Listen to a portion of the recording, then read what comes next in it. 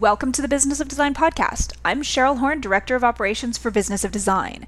This is episode 275, which just sounds crazy to say. But on this episode, Kimberly will be talking with Kelly Lamb, Editorial Director of Rue Magazine, about getting published, a goal so many of you have.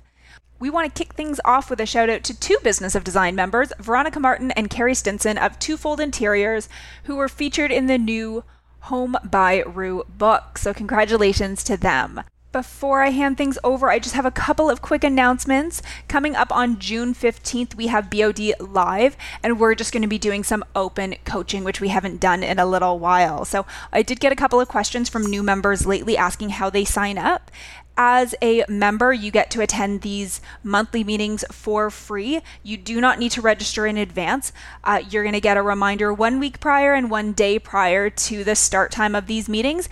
And all you need to do is log into your member dashboard to join. So if you're a member of Business of Design or interested in joining us, make sure you mark June 15th on your calendar for that next meeting.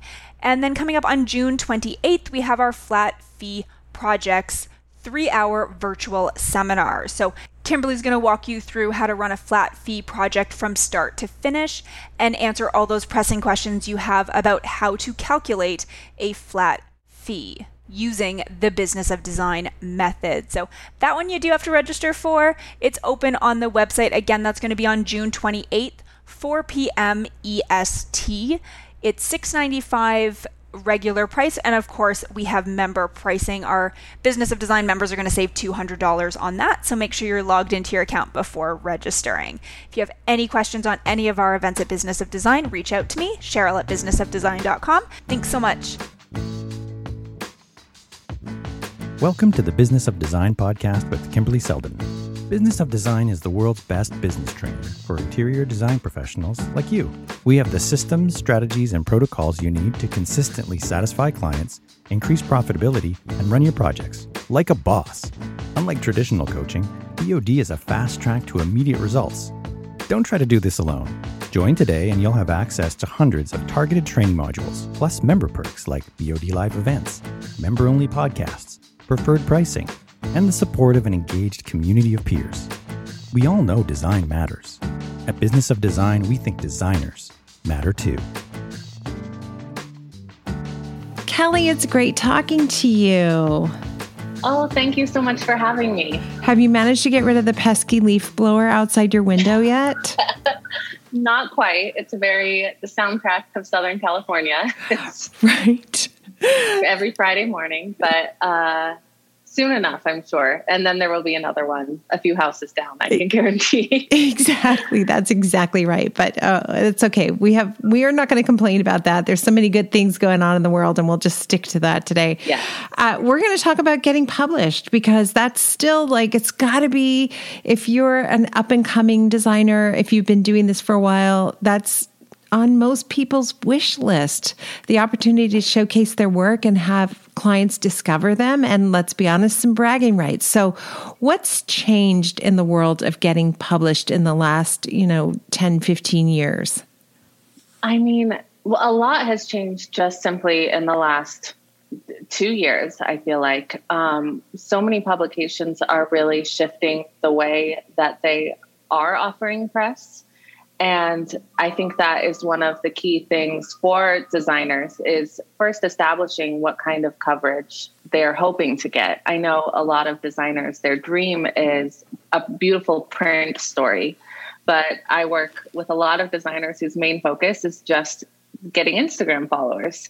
So I think my first piece of advice for any designer trying to get published is to really hone in on what that wish list is and what a goal with getting published would be. So is it digital coverage? Is it something, seeing your work in print, identifying that, and then determining, kind of what your dream outlets are based on that wish list. Okay, so I hear what you're saying. Like, print is still I think it's highly covetable to be in a print magazine for whatever reason. That's still so important. But digital has come a long way in terms of being a method by which your clients can find you. Yes. Yeah. And I I feel like my perspective might be a little flip-flopped, only because Rue was digital for over 10 years and then decided to go into print. And so it's been interesting because we've been offering, robust digital coverage and know the power of Google, really, of designers being able to attract new clients just from a simple search of like Michigan interior designer. And then a beautiful home tour will show up. And so I think that there are pros to every kind of coverage. And I actually think that is one of the key things designers should seek, is kind of a little bit of everything. Your hands, kind of digital, social media campaigns, print, all of it is really valuable. It also is true that one opportunity sort of leads to the next. So you probably find yourself more easily published if you have something to get you started, right? Even if it's a small entry in a digital magazine. I think so. I think that first contact with an editor, that first story that you get, just opens tons of doors from there. But the first one can always feel the most intimidating, especially as folks are just starting out their career. What would you say is good advice for somebody who's never been published? How much effort should they put into getting published, and where is a good place they should start, maybe? Well, I think the first advice would be kind of honing in on what their dream outlet is. I think as an editor, I often tell designers that you want your press coverage to be mutually beneficial. We want something that we know will resonate with our specific audience, but it's important to consider, as the designer, who is the audience of that publication, and is your goal, especially in this day and age, a lot of folks, the Instagram is really the focus, but is your goal social media following, or is it new clients in your area? And so I think identifying, the style where that the readers of that publication will really resonate with the work you're creating, the demographics, the location, all of that, really figuring out what the publication that is the best match for that designer is key to, I think, successful coverage. That makes sense. And then once you've figured that out, what are some steps you can take to make an approach? How can you get to those coveted editors you need to influence? I mean, I hate to keep mentioning social media, but it really gives kind of an all access pass to people that you want to work with. I prefer to keep my personal social media personal, but it's, reaching out to the publication and saying, what is the preferred method for submitting projects for review? And I think that's really key, because every publication has their own system, their own way of reviewing projects. And so just sending off a blank email to their general info account might not get the right eyes on your work.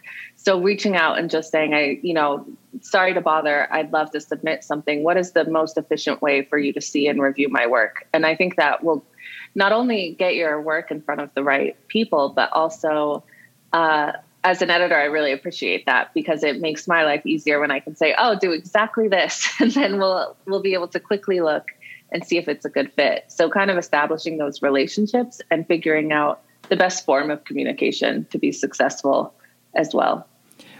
Can you think of a couple of examples of successful pitches that were surprising, out of the ordinary, that just were kind of delightful for you to receive?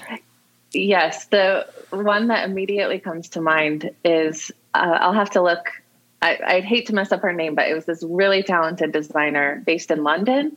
And she printed off kind of a lookbook of a project, and mailed it to my, to the Rue office address with a handwritten note that said, I'm sure you get hundreds of submissions. I was hoping this would help me stand out, especially since I'm not based in the US. And it was the most delightful treat to ever receive. But that really stands out as kind of an even extra step. Often people just, I think, humanizing. We're all, with email, it can be so hard. We're getting hundreds of, correspondence back and forth. When people take the time to learn a bit about each other, because we are all people working together and wanting the same thing, which is a successful article. And so that extra step of kindness, and also getting the publication's name right. It's I chuckle, but I get a lot of submissions where people will say, I think this will be absolutely perfect for, and it will list a competitor's name. And that lets me know that they pitched it somewhere else. Right. You got the generic templated pitch. Yeah. But so just proofreading, I think I always joke, but it is surprising how often it happens. And I don't blame anyone. I mean, you got to get your work out there, but making sure that you're checking on that extra step, checking the spelling of names. Like you're personal. Kelly with an I. So I bet you get a lot of Kelly with a Y. I get when people, I was at Style at Home magazine for 18 years, and people would say, Kim, hey, Kim. And I'm like, I've been Kimberly always forever. Who's Kim? Like, Kim. Why would you, right? Why would you think that's going to warm my heart? Like trash bin. So you got this one that really surprised and delighted you. I'm sure there's some things on the other side of the coin. What do you guys roll your eyes at? What is guaranteed to never get noticed? Well, it is. I'm always so sensitive, because everyone that works in this industry is an artist in their own right. And so I really have a hard time even telling people no, because I know how personal that project likely is to them, and that the risk it takes to even reach out to a publication and kind of put yourself out there. Before I was at Rue, I was a freelance writer, and remember pitching and not even hearing back and being like, that you couldn't even tell me no. Like, right. It's so depressing. Yeah. But making sure that I like to mention that if it is no, it isn't necessarily a reflection of the work or the project itself. It's just not what our publication is looking for at that exact moment. Or it might be, I know our audience probably better than I know myself, which is not necessarily a great quality, but it is a quality. I know that what they're not going to respond to. And so I know, for example, like nurseries and little kids spaces get almost no engagement from our audience. So even if it's like the most spectacular nursery, I know that it's not going to land, and it's not going to do any favors for the designer. So right. I'm careful with no's, but things that really make us like, come on, is like a DM sent at like an Instagram DM at 11 at night that says, do you want to publish my work, with like no photos? It's like, okay, well now we've crossed a boundary. And also I don't know if I want to see it. I think kind of that firing off an email without much thought, like, hey, I have a great project, let me know if I can send some pictures, is only adding an extra step to me replying and saying, well, we'd love to see. Instead, just coming prepared, I think makes a huge difference than this like nonchalant, let me toss over an image gallery if you'd like type right. thing. Like, of course I would like, we want to see everything, and we want to be efficient and make sure everyone's getting kind of the same amount of our time too. I appreciate what you said about sometimes it's just not the right fit for right now, because, if somebody's got a spectacular modern farmhouse, but you did 2 of those recently, you're probably not going to do a 3rd one, even though it's amazing. So exactly. We just have to be courageous and keep pitching and, keep fine tuning the pitch, I guess. And yes. good point about being prepared. Especially there was an instance where it was the most beautiful home, but it was this one light fixture. I think it was Visual Comfort. And it was in like every house I was seeing, and right. It was already in an issue. This exact light fixture was already in the issue twice. And we were doing, some clever layout. So it wasn't like it was an ad for this one pendant. And then I got this incredible home, and most of the images featured the same light fixture. And so it came down to that, something like that specifically, where we need to put some space between this light so that it doesn't feel too repetitive, and people's attention span is so quick too, that we want to make sure there are things that are catching their eye and not tricking their brain into going, oh, I just saw this house, because they didn't, they just saw the light. So there's so many, a million little puzzle pieces that we're always trying to put together. Wow. And that plays a big part. I can totally see that. That's amazing. So keep pitching and keep trying, and just, it's like, in a way, it's like being an actor, right? You go out for so many roles and you're only going to get a handful of parts, but they will matter a lot. So once you do get picked to be published in something, aside from making yourself easy to work with, just be really kind to the editors, because typically they're terribly overworked and super busy. And like, as you said, 1,000 puzzle pieces. So be really easy to work with. Other than that, once you've gotten this opportunity, how can you leverage it? Like, I find sometimes I'm so busy, I finally get something published and I'm crazy busy and I barely posted it on Instagram. And then 4 months go by and I feel like, it's old news. What can we do to make the most of the opportunities we get? I think, working with the editor or the publication to make sure that you're really clear on exactly when it is being published, and just making sure it's on your calendar that to spend set an appointment, 15 minutes that day that you're going to promote and share. Also, when you're working with them, requesting that same day a PDF, if it's print or even digital, and making sure that it's on your press page, because that is on the web. I see a lot of designers, on their website, they have a section with all of the press accolades, and making sure that not too much time is passing where you're leaving off big ones or forget, or maybe the editor has moved to another publication. Just staying on the pulse of it as it's happening. I mean, the news cycle, everything is so quick. Everything is happening so fast. So kind of striking while the iron's hot and engaging, you'll likely get new followers, potential client requests, and just riding the wave as it's happening, and which is so hard to do. I am chuckling because when I don't even do that myself, but it's easier said than done, but kind of rolling with it, being prepared for that day, being prepared that your social media or your website might have an extra engagement because of that. And so kind of